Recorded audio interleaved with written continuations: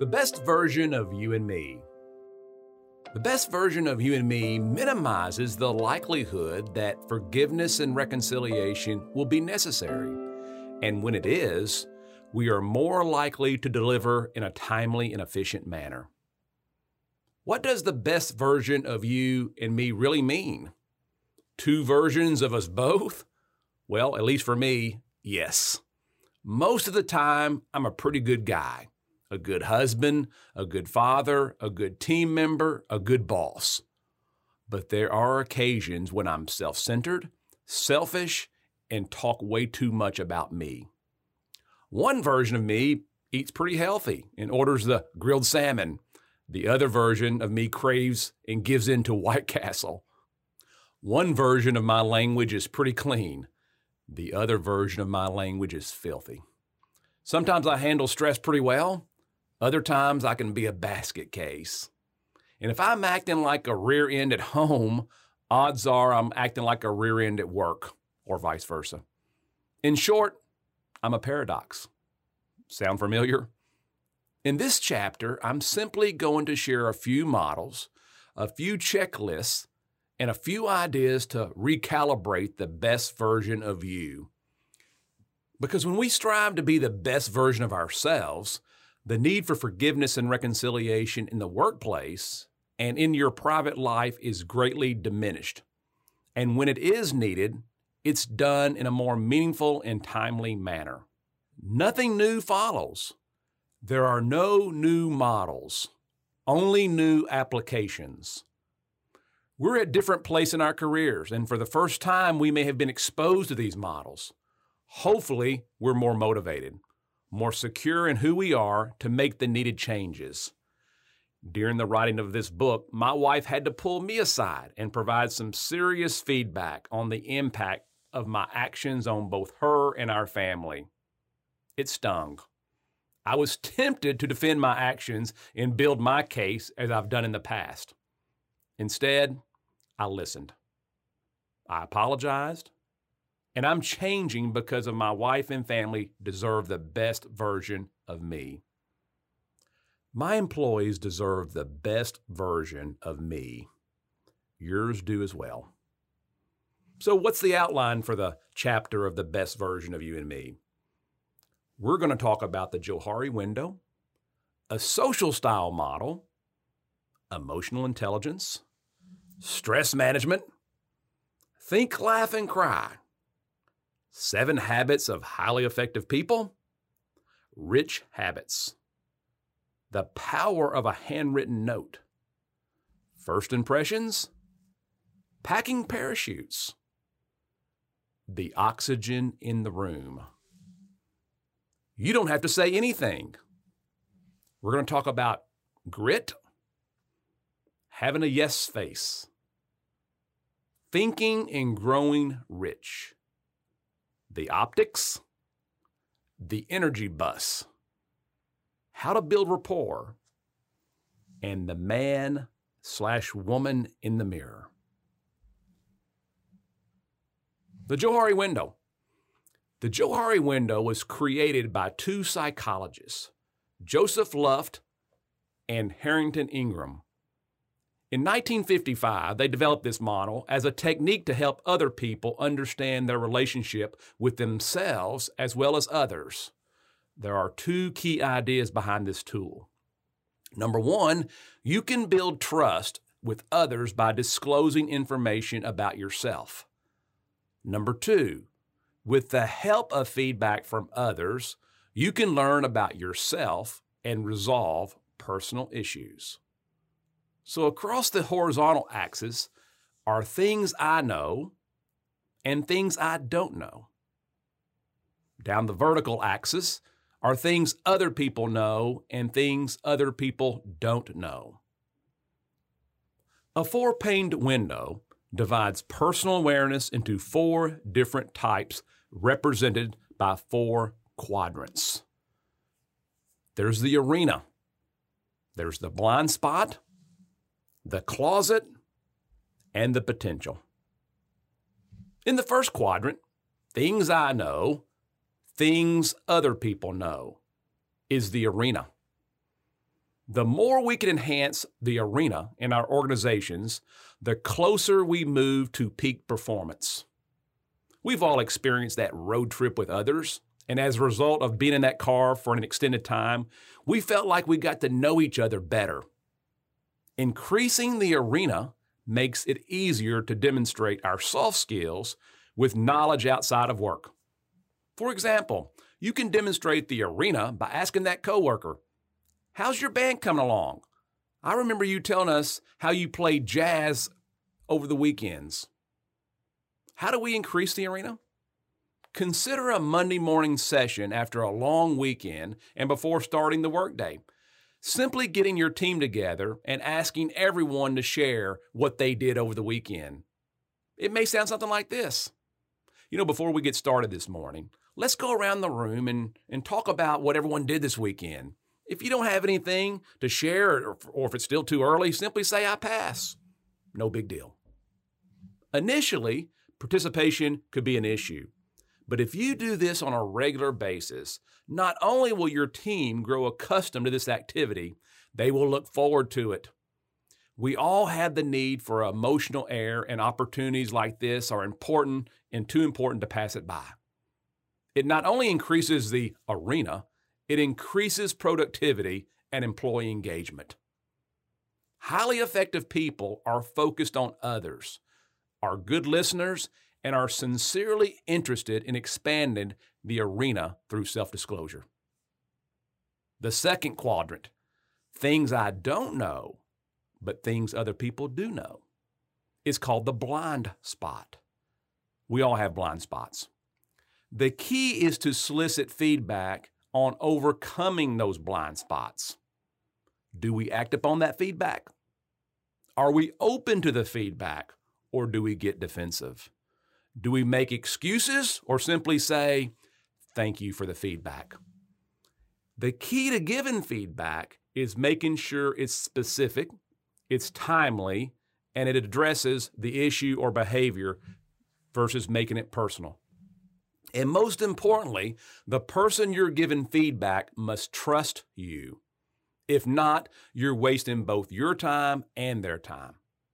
If there's trust, there's a good chance they will hear the feedback, it might sting, and act upon your advice or suggestion. If they don't trust you, they will think you're trying to hurt them and take it personally. Without trust, the likelihood of any change in behavior is unlikely. How do we eliminate the blind spots? If you are sincere and committed to change, simply ask the person for their feedback. I suggest a private setting and a time convenient for both of you. Perhaps you can call asking for them to sit down and provide candid feedback over a cup of coffee. Perhaps you could do it after hours. In a team setting, it could be a statement that you're committed to being the best you can be and would sincerely like feedback in general or on a particular topic. You're likely to get some resistance from certain people who don't feel comfortable delivering this feedback publicly. In this setting, you could simply say that you understand this dynamic and that your door is always open for more personal feedback. Don't be defensive. Don't make excuses. Thank them for their feedback. Act upon the feedback, and don't shoot the messenger. If you fail to act upon the feedback or shoot the messenger, you'll never get feedback again, and your blind spots will continue to exist and expand. Highly effective people have a goal of reducing and/or eliminating blind spots. They seek feedback. They don't shoot the messenger, and most importantly, they act upon the feedback. If you always do what you've always done, you'll always get what you've always gotten. The third quadrant, things I know, things other people don't know, is called the closet. We all have things we don't feel comfortable sharing with others, and this is completely understandable. In fact, we need to understand and appreciate this feeling in others. We also need to understand and appreciate the possibility we make other people feel uncomfortable when we share information that should have been left unsaid. Certain personalities are more prone to this than others. I have an expressive personality, and my wife often describes me as an open book. This trait, sharing personal information, can be used to build rapport and trust with others, but it can also make some people feel uncomfortable. We need to understand, appreciate, and respect others' need to keep personal business private, even when we don't completely understand why they hesitate to share the details. Highly effective people are careful not to make others uncomfortable through inappropriate self-disclosure and/or prying into personal issues. The fourth quadrant, things I don't know, things others don't know, is called the potential. This window receives the least attention, but in many ways, it's the most important. This is personal and organizational exploration at its best. Perhaps you and others may not have thought you would be good at a particular task, but you take the risk, others take the risk, and the potential becomes a reality.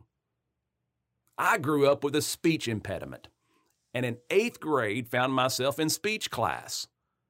While the speech therapy worked, I was apprehensive to speak publicly and lacked confidence. My teacher didn't consider me for the speech team for various and understandable reasons. In fact, my reputation as the class clown probably factored into her perception of me more so than my speaking ability. But what a wonderful thing happened when I pushed myself and took a risk. I signed up for the speech team, and despite any reservations of my likelihood of success, my teacher took me under her wings. Thanks to the potential, I now make a living speaking across the country. Highly effective people look for the best in others. They push others to be their best and are open to the possibilities of redefining both self and others. Some questions for consideration. From a personal perspective, which quadrant do you think has shaped your life? From an organizational perspective, which quadrant do you think has the greatest impact, both positive and negative? How do you increase the arena? What strategies do you use in eliminating your blind spots? What specific examples do you have related to the power of the potential? What applications do you see for using the Johari window? A suggested activity for the Johari window. Build the Johari window with your team. Start with the arena by going around the room and having everyone tell one thing others may not know about them personally. Transition to the blind spot by asking for one thing that you suggest the other person consider doing differently. Be careful with this portion of the exercise. Consider a trained facilitator and establish clear ground rules.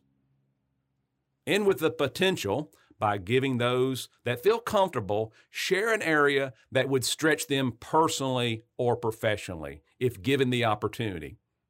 Lastly, debrief the activity. The appreciation of differences. In over 25 years in business, I have rarely seen or experienced discrimination in the workplace as related to race, gender, age, national origin, or sexual preferences. Not that it doesn't exist, unfortunately it does, but I have been blessed not to experience it or witnessed it. What I have seen and experienced throughout my career is a lack of appreciation of differences on how one generally approaches life. While natural and understandable, assuming others see the world out of the same lens is unrealistic at best and damaging at worst. We're born with certain personalities. My personality is different than my sister's. Our parents never set us down and said, Patty, you're going to be analytical. Greg, you're going to be expressive. I didn't set out to meet and marry someone opposite than me like many couples do. It just happens, as opposites do attract. I didn't intend to place my likes and wants and my preferences on my children only to hear, Dad, I'm not like you. But it happened. It wasn't my intention to get crossways with my boss because I didn't give him the information and the details he needed, but it happened. And at the expense of my career with that particular company. In short, our personalities, our approach to problems, and how we view the world varies from person to person. We all bring value to the table. The key is to value both what others and what we bring to the table while understanding and appreciating the differences. If we can harness that diversity, we succeed both individually and organizationally. People buy on emotion and they justify with facts. You are the message. Roger Ailes, nationally acclaimed political consultant, media owner, and author, said it best. You are the message. Unfortunately, we usually spend more time on the content of the message versus the most appropriate delivery method and communication style. And to make communication more challenging, research indicates only 7% of the message is derived from the actual words we use. The remaining message is from the tone of our voice, 38%. And then the nonverbal communication, 55%. What about our body language? According to social psychologist Amy Cuddy, the 55%, the nonverbals, specifically body language, is a significant predictor in how others see us, as well as how we see ourselves. Cuddy suggests power posing, standing in a posture of confidence, even if we don't feel confident, can affect testosterone, that dominance hormone, and cortisol, the stress hormone levels in the brain, and might even impact our chances for success. Cuddy's theory is that because our bodies change our minds and our minds change our behavior changes can change our outcomes. Rather than fake it until you make it, Cuddy suggests we fake it until you become it. The use of communication models. There have been thousands of books written on communication theory. I've read many of those books, and as an undergraduate communication major, the required courses were so academic and boring, I routinely questioned my choice of study. It wasn't until I was exposed to numerous communication models did I intuitively understand the communication process. And there's definitely no shortage of communication models and personality profiles out there. So, a few assumptions and dangers of using a communication model. The first assumption is that as adults, we learn from models. While I could describe certain aspects of a communication process, the retention level would be minimal without a mental model. The second assumption is that for the most part, everything we do as related to communication is productive. It's only when we take this asset and use it inappropriately that it becomes a liability. The third assumption is that from a communication perspective, we are born with the ability to view the world from basically 4 windows. While we view the world from all 4 of these windows, we tend to look out of one or more than others. The fourth assumption relates to the value of building rapport with the one we're attempting to influence. Rapport simply means that we like and feel comfortable with people we perceive as similar with those we feel understand and appreciate us. Having a communication model increases the likelihood that we can predict and match one's preferred mode of communication. All models are dangerous, and some are useful. The fifth assumption is that it can be counterproductive and potentially dangerous to label others or yourself with any single model. Individually, our communication patterns are way too complex to be described or explained in any model. The intent of the social style model is to simply add a tool in our communications repertoire, enhancing individual performance and organizational effectiveness. In short, to enhance these soft skills and emotional intelligence. The social styles model. The social styles model was designed to measure the assertiveness, responsiveness, and versatility of an individual based on perceptions of his or her communication behaviors. The model is established by looking at two types of behavior. At one end of the spectrum, the communicator is task-focused. In a team meeting, for example, a supervisor who is task-focused may exhibit this behavior by assertively proclaiming, "Folks, it's 8 o'clock, let's get started." On the other extreme, a team member in the same meeting who tends to be more people-focused may delay the meeting to allow members and guests to socialize and discuss the weekend's activities. The meeting may not start on time, but in her mind, the same time spent is an investment in the meeting's success. Both approaches are effective, just different. The challenge is to be in the middle of the social styles model, with the flexibility of moving in either direction depending on the situation and the needs of the team or the individual. On the horizontal axis of the social styles model are two additional communication extremes, which complete this model. On the right-hand side is tell-directed. As a team member who is more tell-directed, they may exhibit this behavior by forcefully saying, "We've talked about this for years. We need to just do something and stop studying it." On the left-hand side of the model, a team member in the same meeting who is more ask-directed may exhibit this behavior by raising his or her hand and saying, "I'm not sure if others feel like I do, but don't you all think that we've studied this maybe long enough?" Again, both styles are effective, just different approaches. Again, the challenge is to be in the middle of this model with the flexibility of moving in either direction depending on the situation and the needs of the team or the individual. These four quadrants are the foundation of the social styles model. At the top right, communicators are task-focused and tell-directed. Those who look out of this window more than the other three are drivers. Key point: while we look out of all four windows, we typically look out of one or two more than the others.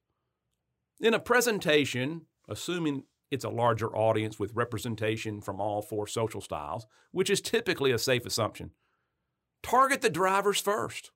If you fail to do this, drivers will likely walk out on you, faking a phone call or a restroom break.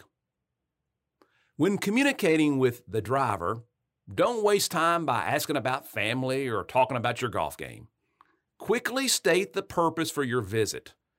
Drivers are more influenced by the bottom line, more from the what than from the whom. A key point: effective communicators customize the delivery of the message based on the communication preferences with whom they are communicating. In the top left quadrant are the analyticals: task-focused, ask-directed. In a presentation, target the analyticals next, after the drivers, or risk them mentally checking out on you by doodling or daydreaming. When targeting an analytical, Slow down your presentation and do your homework. Outline the main points and anticipate the thorough questions. Analyticals are influenced by the research says or the data suggests. Analyticals, like drivers, are influenced more from what rather than from whom. In the bottom right quadrant are expressives, people-focused and tail-directed. With expressives, be excited about your topic, or they'll never completely engage. They typically want to spend more time getting to know you and are usually animated. Expressives, they readily share information and are easy to read. They can have short attention spans and a low need for detail.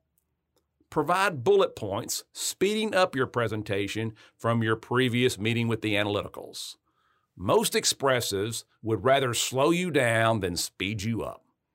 Expressives are influenced more from whom than from what. Get away from the podium, use gestures, and be excited about your topic. Don't make the expressive wonder if you believe in your topic. In the bottom left quadrant are the aimables. People-focused, ask-directed. Aimables will not be influenced by you unless you're likable. Aimables, similar to the expressives, are influenced more from whom than from what. When communicating with the aimable, take your time and be sincere. Personal stories work well with aimables.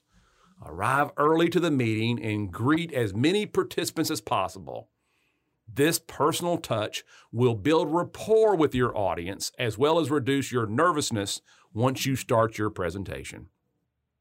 Interestingly, many marketing materials follow this sequencing of communication. Enter USA Today. The first section of the USA Today is a bullet-pointed highlight of the day's news for the driver. Secondly, the money section, analyticals.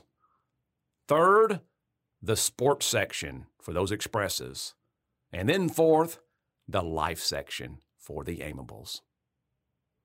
The following are some assumptions absent information about your actual audience. While presentation should include all 4 social style quadrants, depending on the audience, you have to make some decisions. For instance, early morning meetings. I would suggest you primarily focus on the drivers and analyticals. Evening presentations.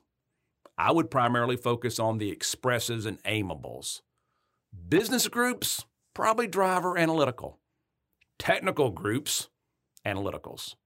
Educators, expressive aimables. What about a sales and marketing group? Probably expressive aimables. Younger audiences, probably expressive aimables. You'll have to make the choice. Stress shows in your communication. Each social style quadrant has a backup behavior that appears during stressful situations. Under normal conditions, we operate out of our preferred and dominant style, an effective mode of communication. However, under stress, we go to our backup response mode. Backup modes are unproductive at best and often destructive. Individuals who habitually operate in their backup mode are unemployable. Politicians who habitually operate in the backup mode are unelectable. Employees who habitually operate in their backup mode are at best ineffective and at worst will sabotage an organization's bottom line. Soft skills, that emotional intelligence, are rarely present but often needed when operating in one's backup mode.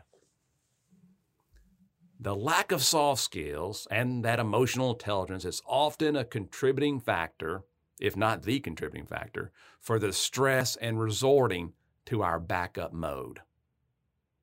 The backup mode of a driver is autocratic. Common phrases used to describe drivers who are operating in their backup mode are autocratic, dictatorial, my way or the highway. The backup mode of the analytical is to withdraw. Common phrases used to describe the analyticals who are operating out of their backup mode are, I'll take my ball and go home, or I'll hide out in my office for a couple hours. The backup mode of an expressive is to attack. If a fellow coworker has ever snapped or sworn at you, he or she was most likely an expressive. The backup mode of the amiable is to acquiesce or to give in. Common phrases used to describe an amiable who operates out of their backup mode are wishy-washy, or they're always giving in, and giving in. The value of being aware of one's backup mode is the ability to monitor both individual behavior as well as recognizing when others are under stressful conditions. Ideally, we operate in our normal communication mode most of the time. When we experience stress, we go to our backup mode. We recognize this shift and do whatever possible to get back to normal, a more productive communication style. Unfortunately, this doesn't always happen. A third part of the social styles model is a phenomenon called Zing out, which should be avoided at all cost. Zing out occurs while under stress and we cannot or do not get back to our normal, more productive style of communication. We travel from one backup mode to another backup mode. The driver under stress goes to his or her backup mode of autocratic. If they cannot get back to their normal driver style, he or she will move to the backup style of the analytical, which is to withdraw. At this point, if they cannot recognize they are under stress and move back to their normal style of communication, they will go to the expressive backup mode and attack. The Z is completed as the driver then heads to the backup mode of the amiable and acquiesces or gives in. An example of a driver Zing out was Richard Nixon during the 70s Watergate crisis. Nixon became autocratic, demanding key staff to engage in illegal activity, only later to withdraw to Camp David. Nixon eventually began his attack by blaming liberals, the communists, the Democrats, and many others. Nixon completed his Zing out by resigning, acquiescing. Many feel Bill Clinton demonstrated the Zing out pattern during the Monica Lewinsky scandal. Bill Clinton, the driver, became autocratic by controlling all data and accounts of his relationship with Lewinsky. Like Nixon, he retreated to Camp David and actually traveled abroad and more frequently than before, the withdrawal stage. Predictably, Clinton and his staff started their attack on Ken Starr, the Republicans, and the vast right-wing conspiracy. As only Clinton could do, he cheated the social styles model and sort of acquiesced by going on national TV and saying, "I did not have a relationship with that woman." A full-scale acquiesce would have been a complete resignation, not in Clinton's playbook. The analytical's backup is to withdraw. If the analytical cannot reduce her stress and return to a normal mode of communication, the analytical will travel across the social styles model to autocratic, usually with their data, and down to the acquiesce, completing the Zing out pattern with an attack. An example would be a financial team member attempting to persuade an organization that the numbers simply don't add up, and under stress hides out in their office, the withdrawal. They eventually emerge becoming autocratic with their many reports. After failing to convince the decision makers, the analytical throws their hands up in the air and says, "Go ahead and take this company down the tubes," the acquiesce, only later to reappear and attack by saying, "I told you so." The expressive's backup mode is to attack. After the attack, usually verbal, the expressive will realize how bad they just screwed up and apologize, the acquiesce. If the other person will not accept the apology, The expressive will then become autocratic by making a case of how they're not appreciated and no one understands. Expressives will then leave the scene, withdraw. Expressives will not stay away very long as they love a good fight. Expressives under stress are usually all bark and no bite. Amiable's backup mode is to acquiesce. The three other styles, the driver, the analytical, and the expressive, have the ability to recognize when they are in their backup mode and exhibit the proper stress management and return to normal communication. While the amiable may recognize they're Zing out, they reach a point of no return very quickly in the process. An amiable will give in and give in and give in and give in, the acquiescing, but run for the hills when the amiable starts Zing out. The amiable attacks, very uncharacteristic for that amiable, and then withdraws. The final Zing out phase for the amiable is to become autocratic by controlling the relationship. While the expressive under stress attacks with more bark than more bite, the amiable growls and growls and growls, but when they bite, it is vicious. Versatility. While no one would suggest an analytical attempt to be an expressive, or a driver try to become an amiable, the communication challenge is what we call style versatility. Style versatility is a reflection of a person's willingness to adapt and cope with a variety of individuals and situations without sacrificing his or her own personal communication style. In short, if your favorite tool is a hammer, be careful not to treat everyone else like a nail. And remember, you are the message. Your smile is your logo. Your personality is your business card, and how you leave others feeling after an encounter with you is your trademark. Some questions for consideration. Number 1, which style of the social style model best describes you? Driver, analytical, expressive, amiable. Number 2, what would you consider to be the strengths as related to your preferred style? What about your weaknesses? Which style drives you crazy and why? What could you learn from that style that drives you crazy if you could just simply better understand and appreciate that style? Number 6, what's the predominant style in your workplace? How does that style help? How does that style hurt? What is the least dominant style in your workplace? What is the impact of not having that style represented in your workplace? Question number 8, describe times when you go to your backup style. The cause, the effect, and how do you prevent going to your backup style? Question number 9, describe when others go to their backup style. The cause, the effect. Number 10, what's the impact of Zing out in the workplace? What about at home? Question number 11, how does one achieve balance and try staying in the middle of the social style model? Question number 12, have you ever been credible at the expense of being likable? What about likable at the expense of being credible?